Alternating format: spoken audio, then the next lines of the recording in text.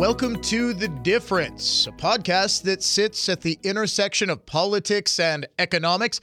I'm Dan O'Donnell. I handle the politics mostly. He's Dave Spano, president and CEO Mostly of I am, Annex. yes. Yeah, mostly. He handles the economics mostly because you don't want to hear any financial advice from me. I do think I know what I'm talking about, but he's the professional. I am not. What I can professionally tell you, however, is that the world seems to be sitting on the precipice of something incredibly dark. It's not just that as we record this podcast, Dave, it appears that the Israeli invasion of Gaza is imminent, that Hamas is going to be taken out in toto, but we're sitting here wondering whether Hezbollah, whether Iran will join the fray, and in a very real sense, Dave, whether this could lead to a sort of proxy World War III. Yeah, and I certainly hope not. And I hope, and by the way, the market is not acting like that. Oil prices are certainly behaving, and there's obviously now two carriers, U.S. carriers over there. And, but I will tell you, I was in Boston most of last week, and they're not sympathizers, but they're also saying that, listen, Israel can't go in and kill their children either. And I thought, boy, that was really an interesting perspective, is that Israel is going to push out Hamas out of Gaza. How are they going to do that? And I found it because you know where I stand on this thing, right? How are they going to handle that? And are they going to push out Hamas? They're just using them as human shields. And do now Palestinian children get killed? That was their perspective in an awfully liberal city. Well, and unfortunately, we do have evidence that there will be human shields that are being used because this is Hamas's MO. They deliberately put their headquarters, all relevant military targets, in children's hospitals, in areas that are in churches, in mosques, in areas that are populated by civilians. And this is unfortunately what I think the rest of the world is dealing with, is a terrorist army that has amassed power in a region that they are now using the territory they control to launch the most horrific terror attack and mass slaughter of Jewish people since the Holocaust. Mm-hmm. And now Israel, and it just seems so foreign of me to have to say, Israel, which does have a right to defend itself, is going to do, I think, what it should have done long ago, and that's to eradicate a terrorist enemy. Mm-hmm. Now, when we hear these pleas for peace and proportional responses, I always have to chuckle to myself. What is a proportional response to people who will behead children, rape underage girls, and then parade them through the streets before summarily executing them, rip the elderly out of their homes at dawn, and burn them to death if they can't get them as hostages, that holds hundreds and hundreds of hostages, including that we know of 15 Americans. It's nauseating for you to say that. Right. How do you even consider what is a proportional response to that? Right. What is? I mean, a proportional response would be the IDF literally kidnapping children from Gaza.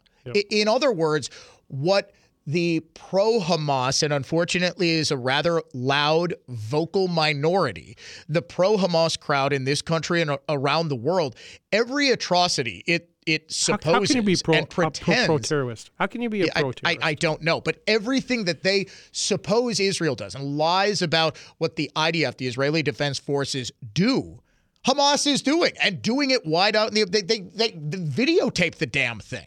So I guess I just question what is a proportional response here. Right. I don't think it's possible. And again, you started off with, can they push out the Hamas or execute the Hamas? And then where do the Palestinians go? That's one. But does Hezbollah get involved? What is Iran's obvious involvement? And what happens economically with the Straits of Hormuz, because the Iranians control that, and that becomes a chokehold. And if that spikes oil prices, then you have an economic issue as well. But as the time that we're talking about this, oil prices are stabilized, earnings look good. And so the market is looking right through this. Now, 5 of the last 6 weeks have been negative. So maybe it's oversold. That's one of these things. But as these companies report their earnings, which they're going to do, 10% of the S&P 500 this week alone, some of those Dow Jones stocks, big names, Do they report earnings that are better than expected? That's the fundamentals. And I know you and I talk about macro events all of the time, but does the market look through that? If you've invested in ABC company and they have more sales, so the revenues are higher, and they have higher net income, so their profit is higher, can we put a valuation on that? And if so, what's it worth? I mean, if you look over the S&P 500 year over year, it's up 15%. Might sound cynical to look through that when you're having these travesties happen, but this has happened and it's been going on. You can look at a chart since 100 years, and there's always been this wall of worry and economic issues that the market has crawled up if they can report better earnings and better profit. Why do you think we are seeing, even as it seems like the world is blowing up around us, as you put it when we were talking on the radio, we're seeing oil behaving? Yep. Right? Mm-hmm. That was, to me, the biggest surprise, and why this hints at a sort of broader global stability. Of course, all of this goes out the window if Iran decides that it wants to, open up a full World War III. Right. Then all bets are off, and I think we're looking at the deepest recession any of us have ever seen. But nonetheless, why do you think there is this sort of signal about stability? Well, I think you look at what's happening, and does Iran do that? You now have two carriers, and so she's not only there, but all her supporting ships are there as well. And so when they're all there, they're in the no F around mode right now. So if this happens, and I think there's going to be a strike, I think you're going to get U.S. involvement. It could be quick and it could be short, and you would hope so. But I think that's what the market is thinking right now, is that this is just another, unfortunate as it was, as horrific and nauseating as it was, this could be quick. I think the Israelis just go in, take care of business. And what they do with Gaza after this, I haven't the slightest idea what they're going to do with it once they eradicate Hamas. I mean, are they going to make the same mistakes the United States made? I don't know. That's really a geopolitical conversation that's over my pay grade. And this is sort of the problem with this idea of proportional response. I mean, this is the how should I put this without sounding crass? This is what happens when you don't enter wars to win them. When you've got, and I believe it is a very, very vocal, not even anti-war left, because holy cow, have they been pro-war with respect to Ukraine and Russia. Yeah. But ever since Vietnam, it seems as though the United States has been, we have to be very, war is hell, right? You obviously have to be concerned about the civilian cost of said conflict. But ever since Vietnam, it seemed to me that we haven't gone in to any conflict with the idea that we need to do what's necessary to win. But even if they do that, Dan, my question is, and what I don't understand is what's next. I don't think there's any question that the IDF is going to go and kick some ass. I don't think there's any doubt about that, right? Right. What happens to that area once they're done? Are you just going to leave it in rubble? I mean, or are they going to go and try to build it up? Are they going to go back and occupy? I mean, I don't know, right? And that's really the question, I think. It unfortunately has to be, I think, some sort of occupation. And unfortunately, that's probably going to inflame the pro-Hamas, pro-Palestinian crowd. And then you get Hamas more. 2.0 at that point. Right, which, as we saw in Egypt, as we saw in Libya, invariably is more radical than the previous iteration of whatever it is that they call a government. Yeah. And yes, I understand that, the situation is very fraught here. And this is why I'm saying this much more than what really is, I think, a sort of territorial dispute in Russia, which simply wants to recapture Ukraine because it believes it's ethnically and culturally part of Russia. Doesn't want them on their border either. But let me ask you this question. How the heck did this happen? How did the Mossad, how did Israel move? How did the United States miss this? There was an article on CNN. I don't know if you saw it. That's a great question. But how did the U.S. miss this? Near as anyone can tell, and this is actually quite the commentary on society. Do you know how they planned this without being noticed? Apparently, Hamas used zero technology whatsoever. Yeah. Nobody carried phones. Nobody carried computers, watches, anything where they could be digitally tracked. There was nothing satellite sees people moving around, right? Apparently, it missed it. Yeah. I have no idea how specifically they did it, but everything that I've read was that they went dark. Well, they went completely dark. CNN said the White House knew. I don't know if you saw that. CNN, of all people, said the White House knew 2 weeks ago. I don't know. I'll dig that up and send it over to you. But yeah, please do. I think I saw this over the weekend.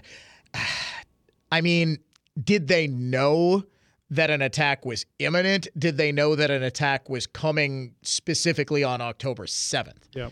This is sort of the thing. And of course, if the United States knew, you would think Israel knew as well. And at what point do you think, okay, well, an attack being imminent, because an attack is always sort of imminent. Yep.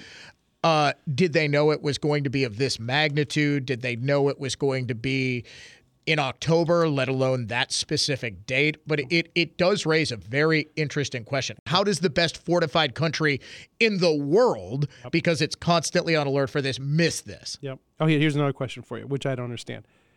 What was the first thing that President Biden did with energy, right? And so where is this money coming? If Iran supported this, where does Iran get their money, right? And how do they get it? They get it through energy and in the $6 billion. And I know that's a fiery question, but if we're energy independent, right, doesn't this go to how can they fund terrorist activities? Well, and that's the biggest miscalculation of all, I think, is to essentially empower Iran, and everybody's focused on the $6 billion that was unfrozen in that prisoner exchange just a couple of weeks ago. The real empowerment of the mullahs, the real empowerment of pretty much all of the world's bad actors in OPEC was when Biden came in, and even before he came in on the campaign trail, we are going to bankrupt America's oil industry. Essentially, he was telegraphing that we're going to become more energy dependent on those bad actors. And who do you think benefits from that? Rather obviously. And by the way, who is Russia. Right. That's exactly the point I was going to make. Who is the other big beneficiary? Who's supplying a whole lot of Europe with their oil, if not the United States with a massive surplus? It's clearly Russia. Right? So we're dependent on OPEC. The rest of the world's dependent on OPEC and Russia. And what happens? You've got oil-producing Middle Eastern countries that are, through their proxies in Hamas, launching unspeakable terror. And you've got Russia suddenly emboldened, launching an attack and invading Ukraine. Yep. I mean, this isn't very difficult, but it does show the level of American naivete. Oh, well, we want green energy. Yes, of course. Everyone wants clean, green, renewable energy. In the interim, fossil fuels exist. Fossil fuels are necessary. Right. And fossil fuels can either come in the benevolent nation of the United States or the malevolent nations that we're now seeing attack their neighbors. But it's not a binary answer, right? I mean, we can do things. We can move towards EV while having other paths. And we of have energy, been. Right? And we have been. I mean, my God, what's the fastest growing car company of the last decade? It's obviously Tesla. Yep. You know, it boggles my mind the level of incompetence, frankly, that we've seen from American leadership. And this is where the politics comes in. I am an unabashed, unashamed conservative. I believe that the Biden administration has been on pretty much all fronts an unmitigated disaster. I don't want to speak for Dave, who handles the economics, I hit it down the fairway on purpose, right? I mean, our clients are both Dems and Republicans, right? So I try to give a balanced view, so I appreciate that. But the reality is that this uncertainty, this instability does have the potential to impact your bottom line. We have seen remarkable relative stability and growth. We're seeing earnings coming out this week. We're going to see how the markets respond to that long-anticipated Israeli invasion of Gaza. We shall see. All we can say for now is stay tuned and make sure you know what you own and why you own it by heading to annexwealth.com for a review of your portfolio. It's free. It's called a wealth metric. It's available at annexwealth.com. For Dave Spano, President and CEO of Annex, I'm Dan O'Donnell saying thanks so much for listening to this week's edition of The Difference. Annex Wealth Management is a registered investment advisor. For more information about our firm, please visit annexwealth.com. The information in this podcast is for educational and entertainment purposes only and is subject to change without notice. Opinions expressed are those of the participants and don't necessarily reflect those of Annex Wealth Management, its producers, hosts, or guests. The host of this podcast is compensated for his endorsement of Annex Wealth Management. Information presented should not be considered as tax, legal, or investment advice, or recommendation or solicitation for the sale of any product or strategy. Listeners are encouraged to seek advice from qualified professionals to determine whether any information presented may be suitable for their specific situation. Investments involve risks. Neither Annex Wealth Management nor its podcast participants shall be liable for losses resulting from decisions based on information or viewpoints presented on this podcast.